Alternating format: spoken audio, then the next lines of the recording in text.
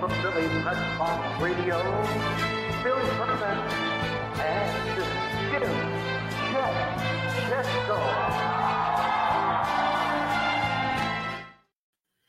It's Wednesday, April 13th, 2022. Welcome to the Philly Pressbox Radio Roundtable, brought to you by the Irish Rover Station House in Langhorne, PA, and Allstate Insurance in Westchester, PA.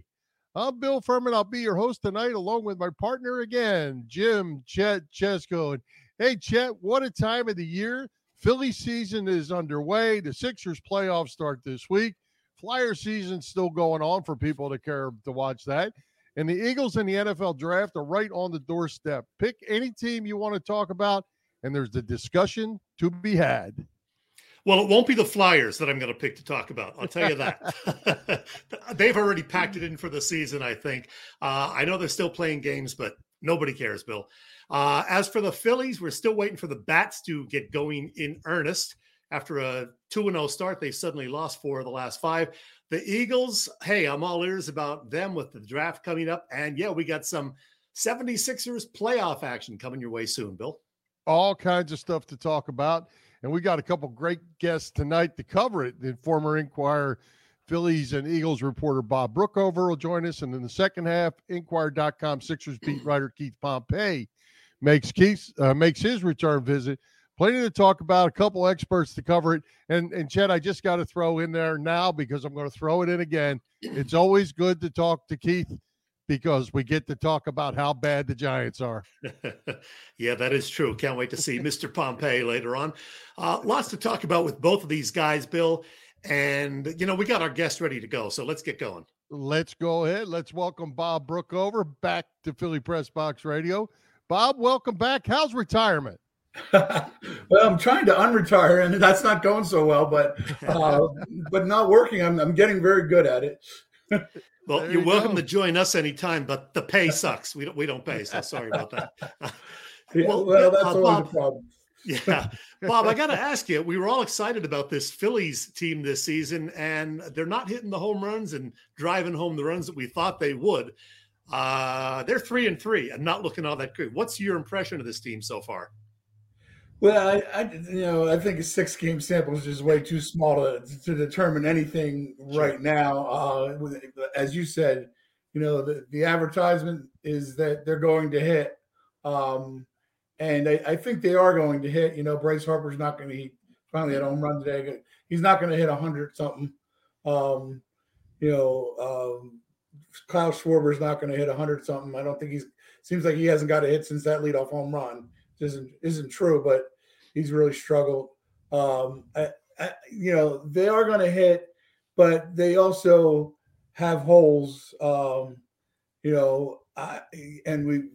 just had lost 2 out of 3 to the Mets, and it sure looks like even with Jacob deGrom not in the picture right now, that the Mets have a better pitching staff than they do. Yeah. And guys that maybe you didn't expect so much. McGill, really pitched a great game the other day and has pitched well. They made a great acquisition from the A's right before the end of spring training. They've got depth in their rotation, and I don't think it's changed. I don't care how much hitting you got. It's still all about the arms over the 162-game season. Absolutely. At what point in the season, we've only 2 games in, we don't want to rush to judgment, but at which point are we getting concerned about Aaron Nola and the home run ball? It was a problem, obviously, last year for him. It seems like he's going along great so many times, and he's in a groove, and then he gives up a home run ball. And in fairness to him, I thought I didn't get to watch the entire game, but the bits and pieces I was watching early, Adrian Johnson's strike zone was just horrible. And that can take a guy out of a game too. It shouldn't take somebody like Aaron Nola out of his game. But Aaron Nola is all about command and throwing 3 or 4 different pitches for strikes. If he can't be that guy and he leaves the ball over the middle plate, he's susceptible to the home run ball. And if he's susceptible to the home run ball again this year, I mean, he could be looking at a second straight year like the one when he had a year ago. And the Phillies cannot afford to have him be the Aaron Nola of 2021. They didn't be the guy they saw in 2019. Yeah, it's concerning because he's doing the same thing that we've seen the last couple of years. He'll get 2 strikes on a lot of the hitter, but can't put them away. And before you know it, he's given up 1 or sometimes 2 homers every game. He's been a 500 pitcher the last couple of years, and they need him to be better than that. On the other hand, Zach Wheeler. I thought he was very good on opening day, but until he gave up the 3-run homer. But I thought he had been very good up until that point. He's something to watch. He's a really important piece of this whole thing. Meanwhile, Zach Wheeler didn't face a batter at all in spring training, didn't get the opportunity. It was the shortened spring training. He had some shoulder stiffness. He was a little under the weather. He came out of the chute with a rough first inning, but he got out of it and then looked really, really good. Just gave up that 1 home run ball. So is Zach Wheeler, do you think, going to have another good season? I think he should. I mean, from a stuff standpoint, he's arrived. I mean, he's what we saw last season. I know Aaron Nola was, I think, 3rd in Cy Young voting in 19. But Aaron is a very good and smart pitcher and has been good in Philadelphia for a while. But Zach Wheeler is a different kind of animal. He's more in line. I'm not going to say he's Jacob deGrom, but he's more deGrom and Scherzer-like than Aaron Nola is. And he's got the stuff to dominate when he's on. Hey, Bob, the bullpen has a whole bunch of different names. I don't know if they're going to be better names or not, but it seems to me if the hitting comes around like we think it's going to, they're never going to be out of a game. You can't give up 6 runs in the bullpen like you did today. That gives you no chance. Yeah, Connor Brogdon's a guy that was so good last year, and it's the old bullpen thing. These guys can be really good one year and not really good the next year. But they do have veteran guys, Familia, Brad Hand, Knebel. That's 3 guys right there that are veteran guys. You had to love the way when Hand came in, Phillies take a 5-4 lead on Monday night, and Hand comes in and good morning, good afternoon, good night. Three batters, 3 outs. I do like that. I do like a lot that he's a left-handed arm out of that pen and gives Joe Girardi some options to, not necessarily to have one closer, and maybe he's still going to, but I just think with that left-handed arm, there's going to be some nights where, hey, and a left-handed arm who's been a closer that they're going to say, hey, Brad Hand, you're my guy today. I'm not going to worry about getting the ball to Corey Knebel. I'm going to let you have it, or and those are 3 guys that have all closed. Just on paper, the bullpen to me looks like it's going to be improved, and if it has to be, or Aaron, you think Aaron Nola is a problem. If the bullpen is 2020 or 2021 bad, the streak is going to be 11 seasons. Yeah, I like what I saw from Knebel in the opening day win, and Brad Hand, as you mentioned, looked great the other night. And I know Sir Anthony Dominguez gave up a run today, but he's looked really good. He's been a really pleasant surprise. Is he going to be a guy, hopefully, if he stays healthy, that can be that 7th, 8th inning guy almost, 4 or 5 times a week? Yeah, I mean, there were times before he got hurt that he looked like he was going to be the closer at some point. Mm-hmm. When he was on a few years ago. For the injury, that was electric stuff. Again, that's an arm. If he can be anywhere close to where he was in, I guess it was 2019, if he can be anywhere close to that, now you're talking about the makeup of a pretty good bullpen. Still some questions about the rotation, but the makeup of a pretty good bullpen for sure. Mm-hmm. Well, Bob, before we get to the infield, because I think we're certainly going to talk about that, but I want to ask you as a baseball guy, what happened today with the Dodgers where Dave Roberts pulls Clayton Kershaw with a 7-inning perfect game, 13 strikeouts and 80 pitches. As a baseball guy, a baseball fan and all that, What do you make of that, regardless of it's week 2 of the season? I hate it. I mean, I just hate it. Me too. It's 80 pitches, and I could see if it was 110 pitches here in this odd spring training that they had, the abbreviated spring training. But 80 pitches, you gotta let the guy try to get a perfect game. There's so many things I still don't like. One of the things in the Phillies' first 6 games I've noticed is that we got all these things put in the game to speed the game up, and they don't seem to be working. Today's was a perfect example, but 4 hours. Even last night, the 2-0 game. It took 3 hours and 17 minutes to play a 2-0 game. That bothers me even more than a 9-6, however game long this game was. So I didn't even look what the time was. I know it was long, but they keep trying to do these things and none of it works. Now we're about to see a bunch of different things. But yeah, an old school baseball guy would have never done that. I can remember, and this isn't exactly related, but when I'm drawing a blank here, who's the Steven Strasburg, when he was a rookie and they were taking him out of the rotation because he had thrown so many innings and they were going to the playoffs and he wasn't going to pitch in the playoffs. Yeah. And I went to Roy Halladay's locker and I said, Roy, what would you have done if they tried to do that to you? He said, they wouldn't.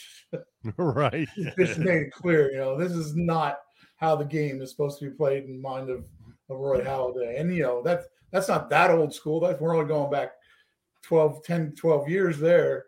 But you go back 20, 30 years, and those guys just got to be, their stomachs got to be turning. Yeah. Well, Bill mentioned the infield. Rhys Hoskins, off to a pretty good start this year. Segura as well. He got banged up a little bit today, got hit on the wrist or forearm, but apparently it's nothing too serious. He's day to day. But the big question is third base. We've seen Alec Bohm. We've seen Stott. We've seen the other guy, Market, today. How do you see that playing out? And what are they going to do with Bohm, who looks like he's doing a lot better as far as the at-bats this year, but still a real butcher in the field? Yeah, I mean, offensively, they've got a terrific infield, I think, a ton of depth. Even Camargo, I mean, I really like Camargo as a bench player because he can play all over and he can play them all well defensively. And he's a potential offensive bat too, if he can revert to the form he had a few years ago with the Braves. But you have a lot of bats. I mean, I think Bryson Stott's going to be a hitter. As bad as Didi's season was last year, he's still got a lot of pop and he's capable of hitting 25 homers. But you got to be able to catch the ball. Stott had his problems over there at third base too. They need somebody over there. I think Camargo can do it, but I don't know. I don't think that's the guy they want to be doing it. They want Alec Bohm to be the guy. I know they've, this is just from reading because I wasn't down there, but I know they spent a ton of time working with Bohm at third base. And he does have a bat. He does have a big league bat. I really believe that last year offensively was an anomaly for him, and that he's going to be a big league hitter. But they only put in one DH, and they didn't put in 3 or 4. Phillies could use 3 or 4. That would be a heck of a lineup. You could have 11 hitters and 3 or 4 DHs, but they don't. And they need somebody to play third base. I will say this about Alec. He had a really tough situation there after he was caught on camera muttering those words. And he handled it very well. He did. Extremely well. And then in turn, the fans also last night handled it very well. That was good to see both of those things that it didn't turn into something even bigger. I don't know what surprised me more, his response to owning it so quick or the Phillies fans' response to accepting it so quick. It was I didn't expect that from the fans, to be honest. Well, I think they just appreciated his honesty, because he did handle it that way. He said, yeah, I said it. I think if he had tried to deny it or handle it a different way, but I think because he handled it so professionally, it really helped him get past it very quickly. So what's your prediction for this season, Bob? 3-3 is very small sample size, of course, but they're going on the road now for the next 7 games. It's a long season. Are they a playoff contender, do you think? They're definitely a contender. I think there's no doubt that they're a contender. I think this is the best team that Joe Girardi has had as manager. It's the best team on paper they've had in a long time. The popular pick I know before the season was the Braves to win the division again, saying I think the Mets or the Phillies are going to win a division. I think the Braves letting Freddie Freeman go was a huge mistake. I don't think you can underestimate what Freddie Freeman means to a team, not just when he goes to home plate, which obviously is a ton. He was an MVP a couple years ago, great player, but I don't think you can underestimate. Freddie Freeman was the Braves franchise for the last 5-6 years. And exactly what I said, Bob. And I picked how the Phillies many in years the in a Mets row as they well. win the division? I know they won only one World Series. Yeah, I agree completely, Bill. They won only one World Series, but in order to win the World Series, you got to be in the postseason. And the Braves were consistently in the postseason with Freddie Freeman, the face of their franchise. And he wasn't just giving them professional bats; he was giving them a professional atmosphere in the clubhouse every night. Absolutely. Well, Bob, do we have a minute to talk Eagles with you? Sure. I don't know how much I can. Well, we got some draft picks. We got some draft picks coming up. A couple in the first round. Have you been following enough to have your eyes on maybe not necessarily a player, but a position you think this team needs to go to get to the next level?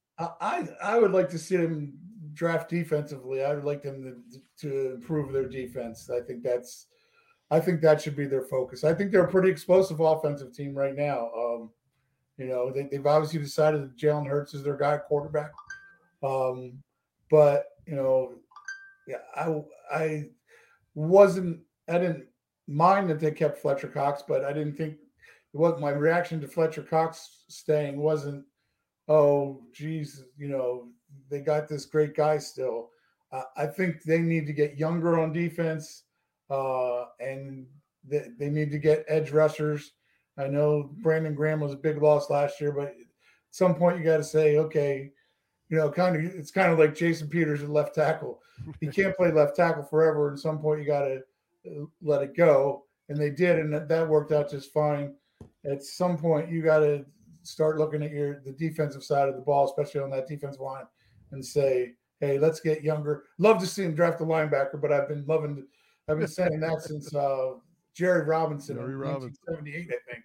And maybe I'm dating myself a little there. We know. Hey, Bob, before we let you go, somebody wants to say hi to you. We got some guy in the waiting room who wants to say hello to you. Yo, what's up, Bob? How you been, man? Keith, how you doing?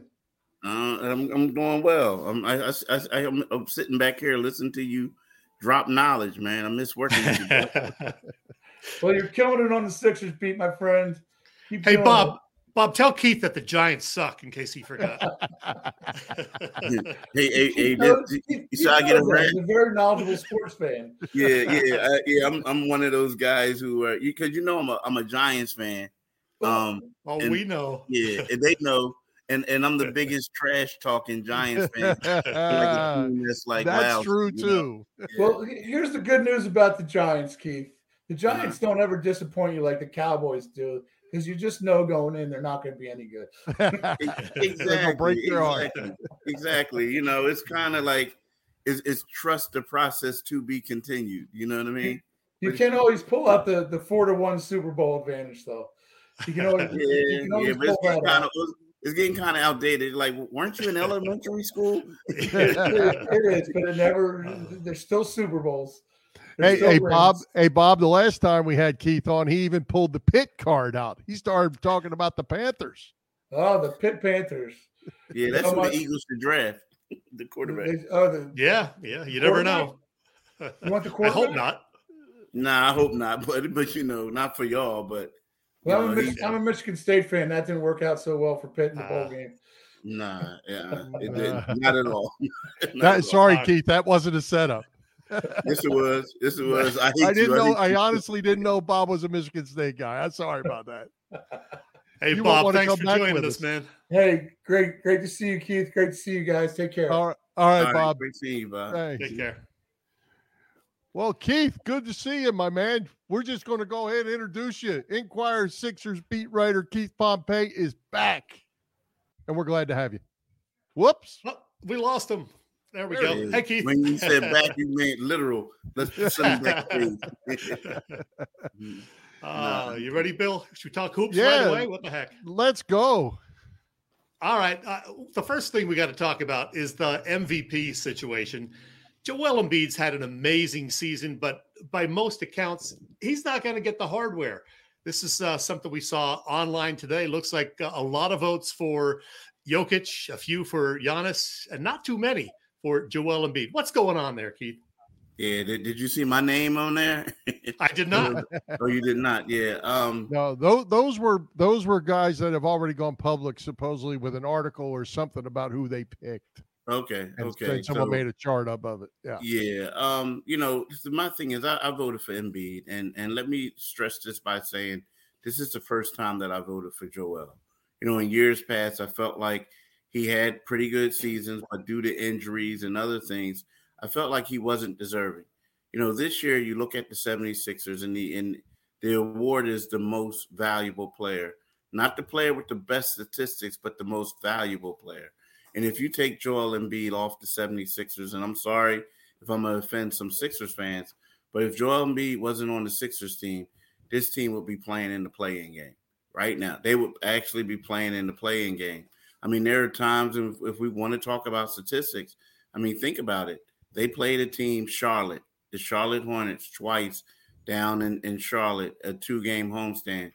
Joel Embiid had like 40 and 10, 39 and like 20, stuff like that, just for the 76ers to beat that team. And we're talking about a team that was undermanned. He had to do that against an undermanned team. And this has been the storyline all season. So for me, seeing this, and I understand that,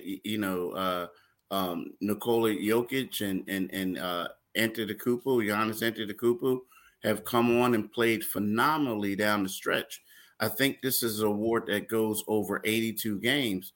And from the start to the finish, Joel Embiid, in my opinion, has been the most valuable player. No argument here. Well, and I guess my question about this, Keith, is if you look at the stats, they are basically pretty much the same across all three guys. But I always look at the next step is who won? How many wins did they get? And Embiid and Giannis both have exactly the same records. Their teams do. Denver is in 6th place. They lost just a few more games, but that's how close this thing is. I mean, to me, Jokic would be the third, using my thinking, and then you could split a hair between the other two. Probably take Joel because he's our guy, but I wouldn't have a problem with a Milwaukee guy taking Giannis either, because they're pretty much dead on. Yeah, and you're right, they are pretty much dead on. But again, like when I look at Giannis's team, and I get it, believe me, I get it. But they have Chris Middleton, who's a bona fide second All-Star. They have Drew Holiday. We all know Drew Holiday from playing with the 76ers. He has been the X factor for that team. You also have a guy, and I know Brook Lopez was injured for most of the season, but he came back, and then you have, Bobby Portis coming off the bench. All 4 of those guys will be welcome addition, or 3 of those. We have 4 of those guys will be welcome additions on the 76ers. So I get it.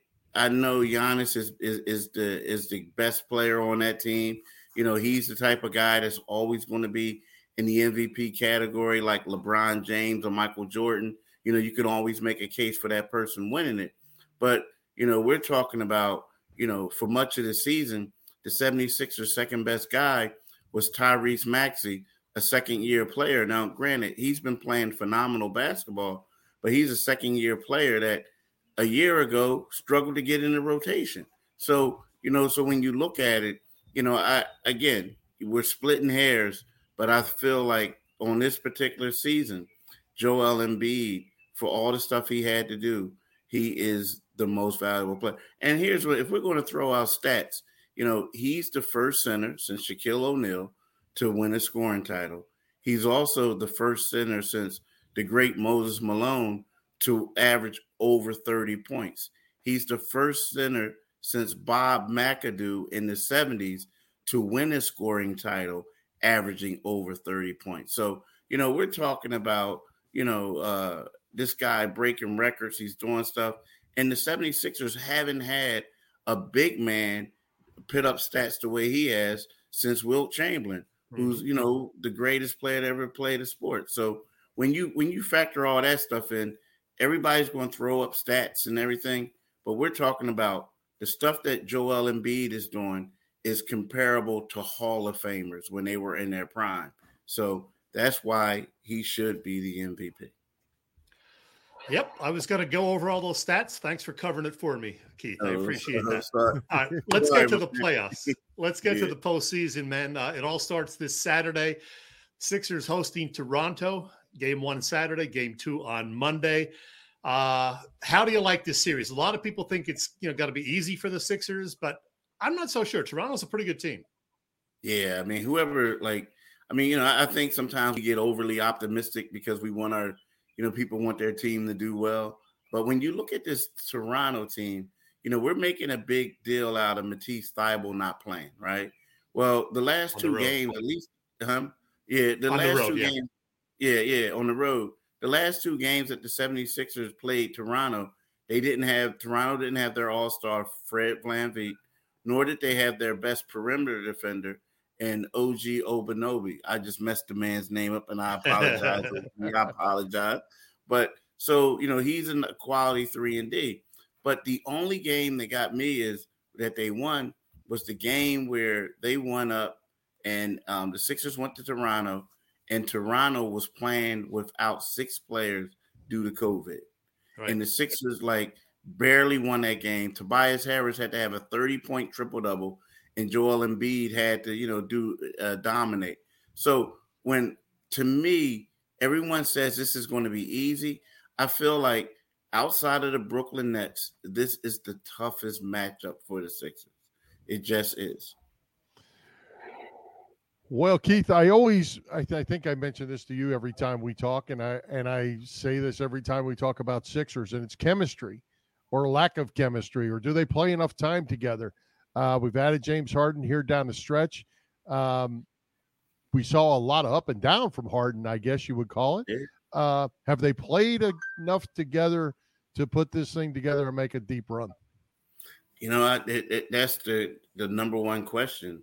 Initially I would say no. The key part is I hate the play-in games. I really do. I hate the play-in games.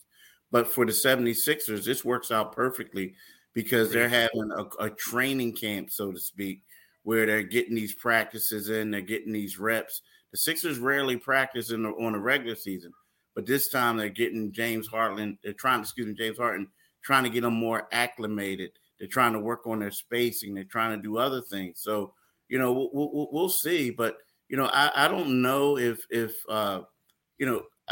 when you look at this team, I see, right now you have James Harden, you have Tobias, you have Tyrese Maxey, you have Joel.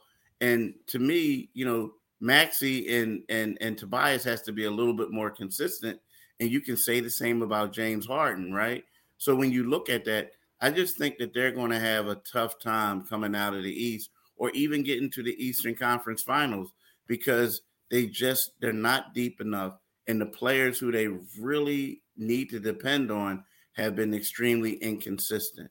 And I just don't think that they'll win it this year. So James Harden's not the 30, 35 point a game guy that he used to be. Does he still have enough left in the tank? And how is the hamstring? Is he healed yet, or is that still an issue for him? Well, initially Doc Rivers said it was going to take about 3 weeks. And then, 3 weeks was last week. And he said the hamstring isn't bothering him again. Now, I think that at this particular time, if we think that, like you said, he's not that same James Harden, I don't expect that same James Harden to come back. I think that James Harden is at his best now as being a facilitator, and then hopefully for the Sixers being able to knock down a couple threes a game, right? But be a facilitator, have better command of the ball. I don't feel like that with the way this team is constructed, and also that he's getting a little bit older, his shot has been inconsistent. I don't think that type of player that he was in Houston will get them out of the first round. I think, but when we go back to his play early on, when he was the facilitator, getting everybody else involved, that's when the Sixers were at their best.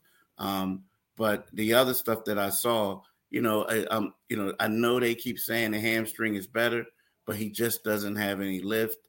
He a lot of times when he drives the lane, it looks like he's trying to draw fouls, and when he doesn't get it, he's grabbing the arm. It just seems like he's getting trying to look for a lot of bailout plays because he can't make the same plays that he used to years ago.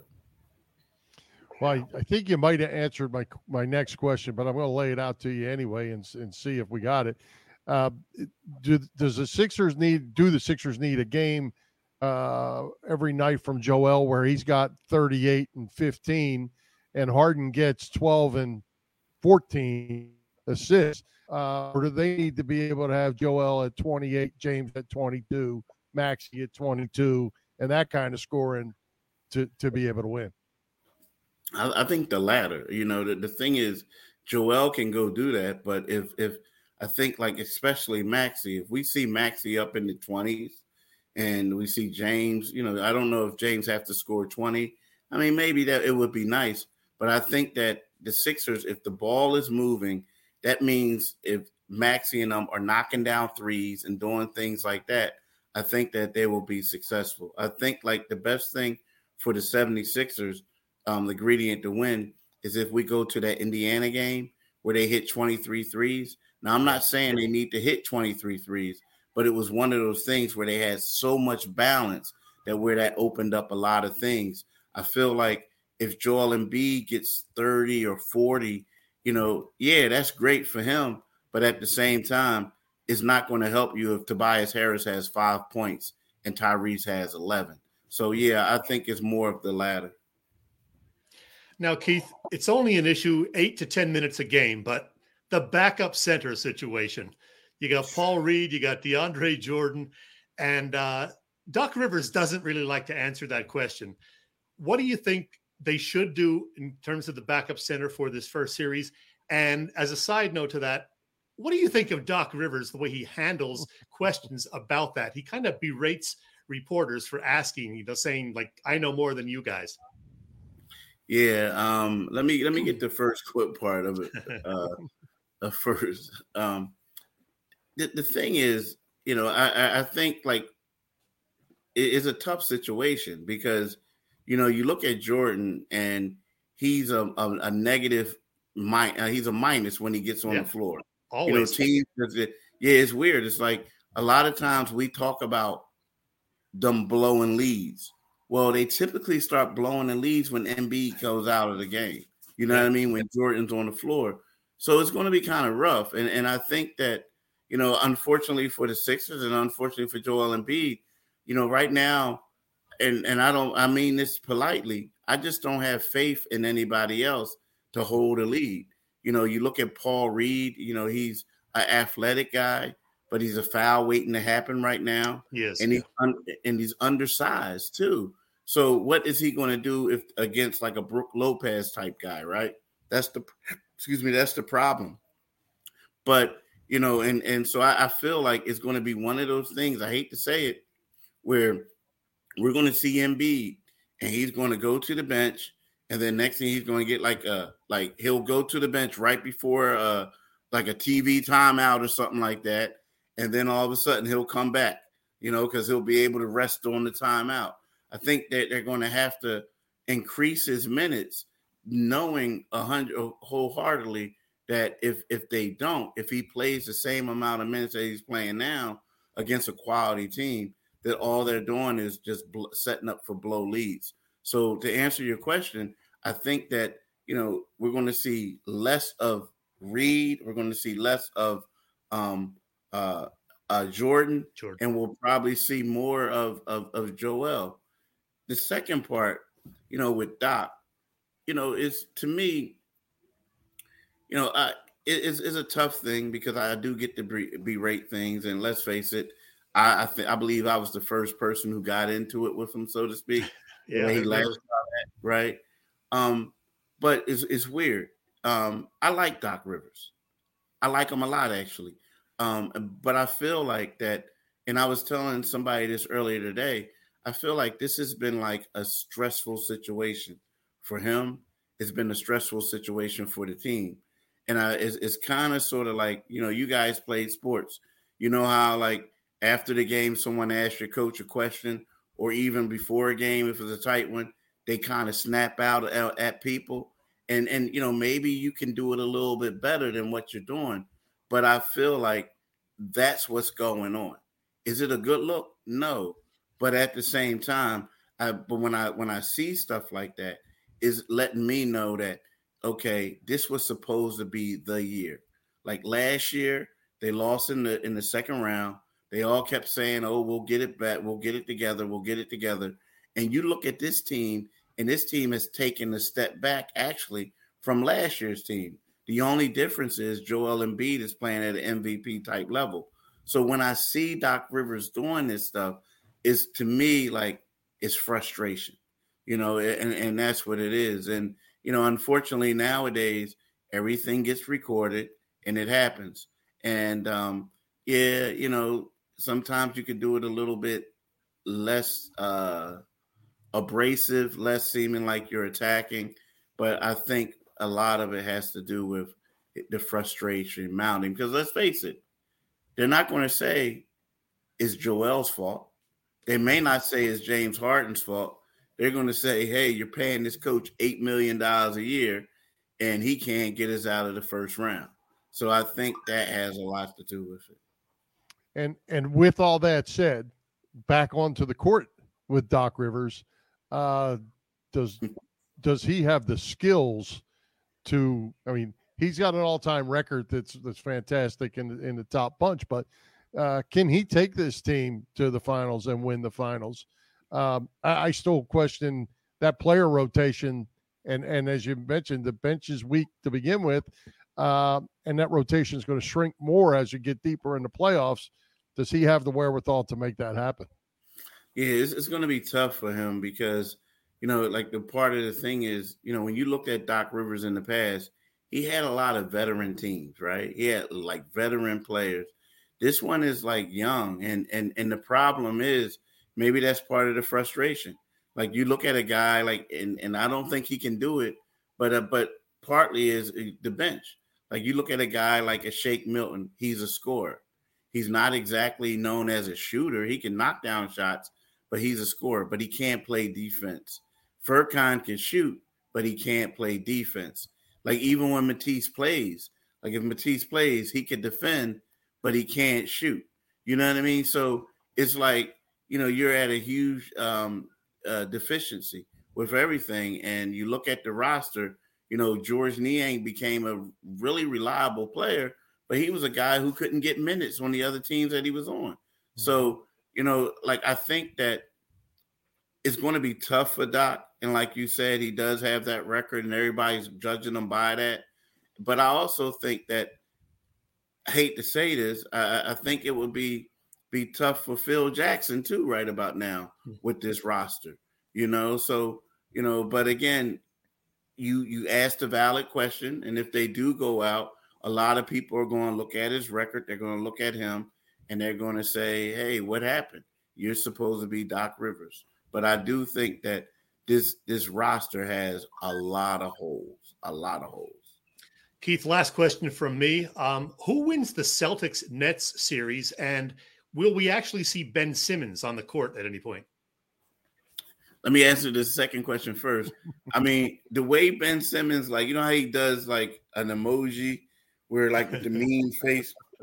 Well, he did that, and like Twitter went crazy today because he did it at practice. So, I mean, you know, who knows? Like, the thing is, I honestly think that Brooklyn is a dangerous team. But if there was one team that I felt like that could beat them and match them, I felt like it's the Boston Celtics. You know, just because their players aren't as good as the big two, but at the same time, I feel like the Brooklyn doesn't have anyone who can defend them. And I also feel like Al Horford, being a crafty veteran, I know he struggled here, but he seems like he's playing at a high level where he is now. So, and then Ime, see, don't discount Ime Udoka. He was assistant coach here. He became an assistant coach in Brooklyn. Now he's the Boston Celtics head coach. So he knows exactly what KD likes, what Kyrie likes. So I honestly think that Brooklyn had a great year, or a great turnaround to get back in the play-in, and they're a dangerous team. But I feel like that Boston is more their kryptonite than any other team in the East. Nice. One final question from me, Keith. Who are your New York Football Giants going to take in the first round this year? Man, they need help. They got holes. Surprised if they just traded their pick. got a veteran lineman. You know, like I don't know. I haven't really been paying attention. You know, but you know what's going to happen once the week one starts. That's when I'm gonna come out of hiding. I'm gonna have my Giants mug. I'm gonna say the Eagles are trash. But right now I'm just quiet. I'm quiet. Gotcha. All right, Keith. Well, hey, we appreciate you stopping by again, and as always, let's do it again. And good luck in the playoffs. Thanks, man. I hope it's not a quick one. But absolutely. I think it might be. Yeah, I think it may be. No. Thanks, Keith. Thanks, Keith. Thank you. Bye-bye. Hey, Chet, is your couch getting more mileage than your car? If it is, I hope not. If it is, it's time for you to start saving with Allstate's pay-as-you-go auto insurance.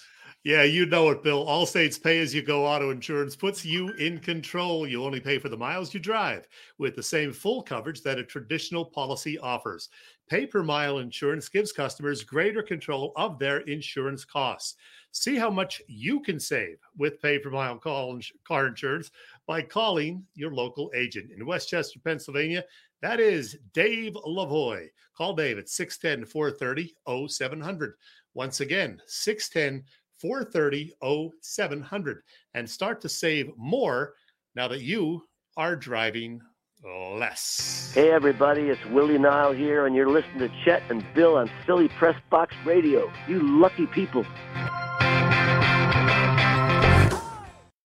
All right. Hey, Chet, wanted to backtrack a little bit because we were talking Phillies, and you mentioned a few weeks ago about the Phillies' new radio team that's working with Scott Fransky. You had a chance to talk with Scott about that when you met up with him.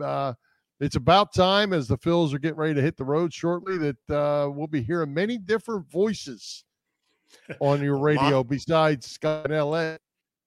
A lot of voices, Bill.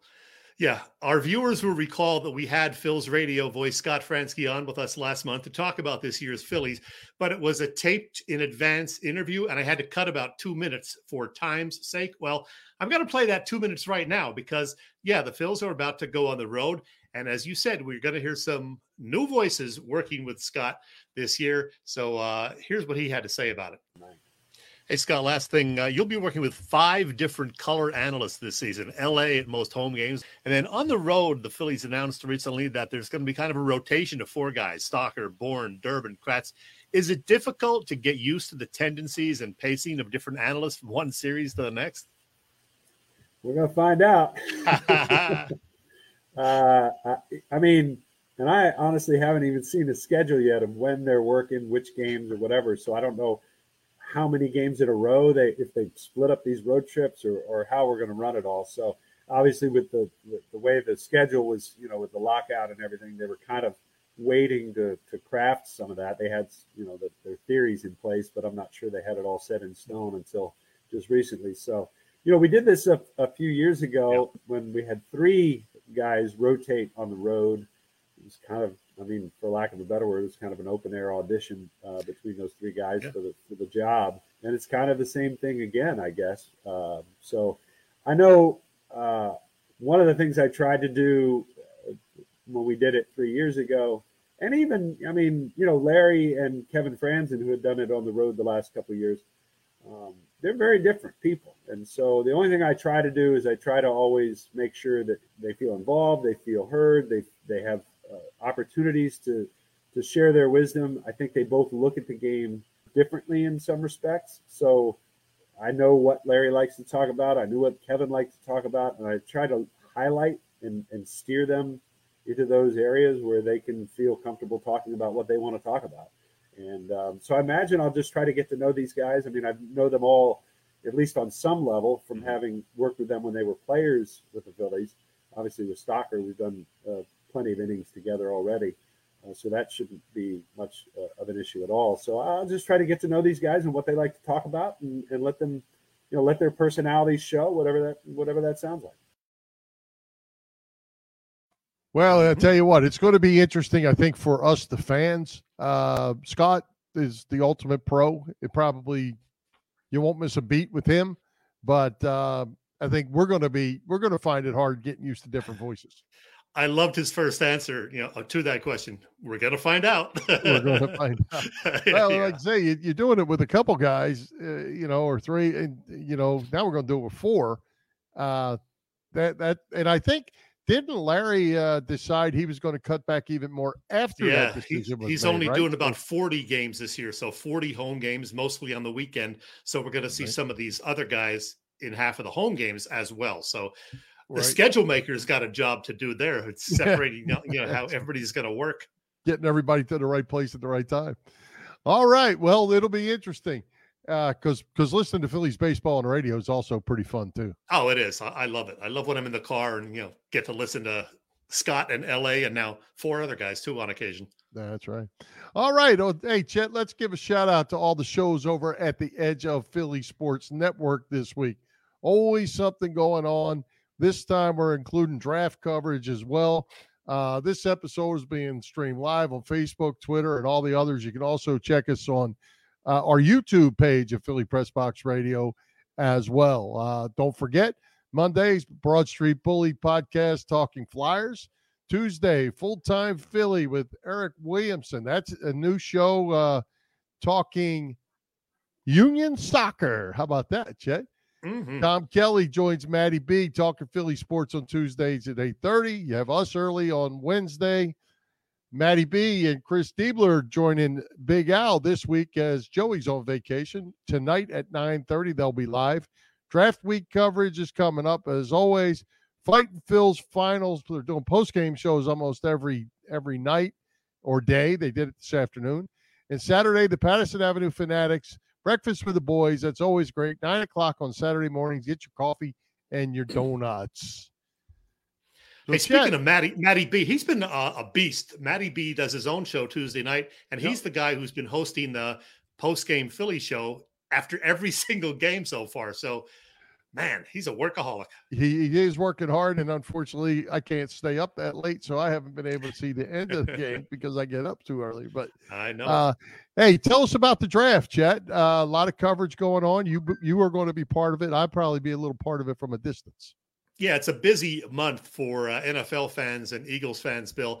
The rest of the gang at Edge of Philly Sports have big plans for our viewers and listeners. Great guests like Damo that we had last week and a couple of big ones coming up that I'll tell you about in a little bit. Plus, we put out articles every day on some of the draft prospects. And then, we're going to do some live on remote shows draft week. It all starts Thursday night when NFL round 1 draft happens. We coverage at the Delco Cup on Baltimore Pike in Springfield. So come out and say hello to the Edge of Philly guys there. Then the following night, the second night of the draft, I'm going to be there at Marty. What is it? McGurk's, Bill? McGee's?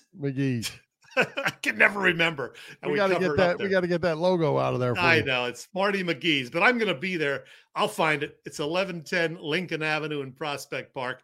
I'm going to be there on Friday night, the 29th, and then we wrap it up on the Saturday afternoon at the Red Lantern in Glen Olden. Love that place. Been there a few times. So wall-to-wall coverage all this month, and then live shows the 28th, 29th, and 30th. Come out and say hello to us. Yeah, and you mentioned the articles, Chet. They're posted on our Philly Pressbox Radio Facebook page. They're getting posted every day, and we're putting them up there. So you can probably see there's probably been 20 of them already posted. Of different guys that some of us thought were going to be potential Eagles or high draft picks or local guys. We did some Penn State guys. And where they're going to fall in the draft. So check that out. Good stuff. Like us, follow us. I got some real good news. Go. We only have 30 seconds to talk about the Flyers. Well, I'll tell you what, we might need more than 30 seconds tonight, Chet, because although the Flyers haven't given us a whole lot to talk about on the ice, they did a great job. The organization did with Lou Nolan the other night, the 50th anniversary with the club, Eric Lindros, Bernie Perrant, Bob Kelly, all there to present Lou with gifts, special number 50 jerseys for the pregame. 50-year patches were worn on the game jerseys. Real nice job by the Flyers, and congrats to our friend Lou Nolan. Yeah, very nicely done on the part of the organization. Lou was very, very appreciative, of course, and as we all know, there's not a nicer guy in the business. So again, congratulations to Lou Nolan. And Bill, just one final question. Did the Flyers really lose a game 9-2 last night? I think it was 9-3, wasn't it? But yes, they gave up 9, and and Ovechkin only had the first one. He didn't have any of the other 8. So, and it is 8:00. They're on the ice tonight against the Rangers back at the Wells Fargo Center. Oh, I'm sorry. I'm going to miss it. So, yeah. All right. Great guests tonight at Bob Brookover and Keith Pompey. Who's coming to Philly Pressbox Radio next week, Jet? Well, Bill, we got a couple of great ones for you again next week. We will talk Phillies baseball with the co-host of the High Hopes podcast. That is our friend Jack Fritz. I love this guy. He's so knowledgeable about all things Phillies, and he's going to join us for the first time in quite a while again next week. And Bill, you're going to like this one. Our other guest next week, we will talk about an important upcoming fundraising event for the Women Against Abuse organization that this guy happens to be involved with. And he's also a guy who's going to talk a lot of Eagles with us and pro football talk in general, because we are going to be joined by none other than Troy Vincent, an all-time great Eagles cornerback who currently has a high-profile job with the NFL. Troy Vincent joining us next week. Wow. Wow. Very good. Very good. All right. Love it. All right, Chet, let's give another quick break and thank our friends at the PPCC 118 Raz Room. They post great sports memorabilia on their Facebook page so people can take a chance of winning something they may not be able to afford or have access to. All items come with certificates of authenticity. They continue to run out great autographed memorabilia from all the Philly teams and more. They have small line Razes with greater chances of winning. Check out their Facebook page. Like it or follow it. It's PPCC 118 Raz Room. That's right, PPCC 118 Raz Room on Facebook. So, Mr. Chesko, parting shot or a random Chet or just anything from you today? Couple of deaths, Bill, in the sports world over the last few days. We lost former Penn State and NFL running back Gary Brown a few days ago. Brown played 3 years at PSU, and then he had an 8-year NFL career with the old Houston Oilers, plus the Chargers and Giants.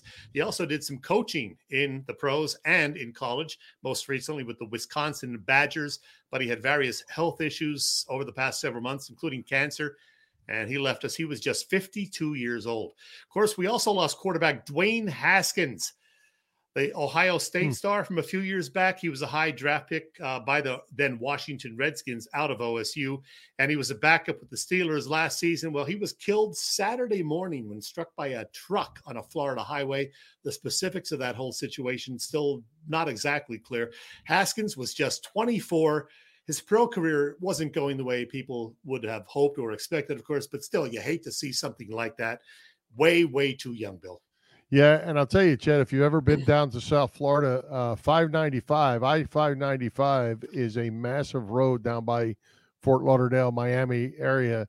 Why anyone short of being broken down would be walking on that road, especially at 5 or 6 o'clock in the morning, is just beyond me. There'd be no reason. There's nothing around there to do. Yeah. To walk across that highway, and it's a sad thing. And on Gary Brown, Chet, one thing may not know, he was the running back coach for some guy named number 22, that with a star on his helmet. Emmett. Yeah, he was the Cowboys running back coach for quite a while, and Emmett was one of his pupils. So yeah, I saw Jerry Jones did make some comments about the loss of Gary Brown. So rest in peace. All right. You ready to wrap it up?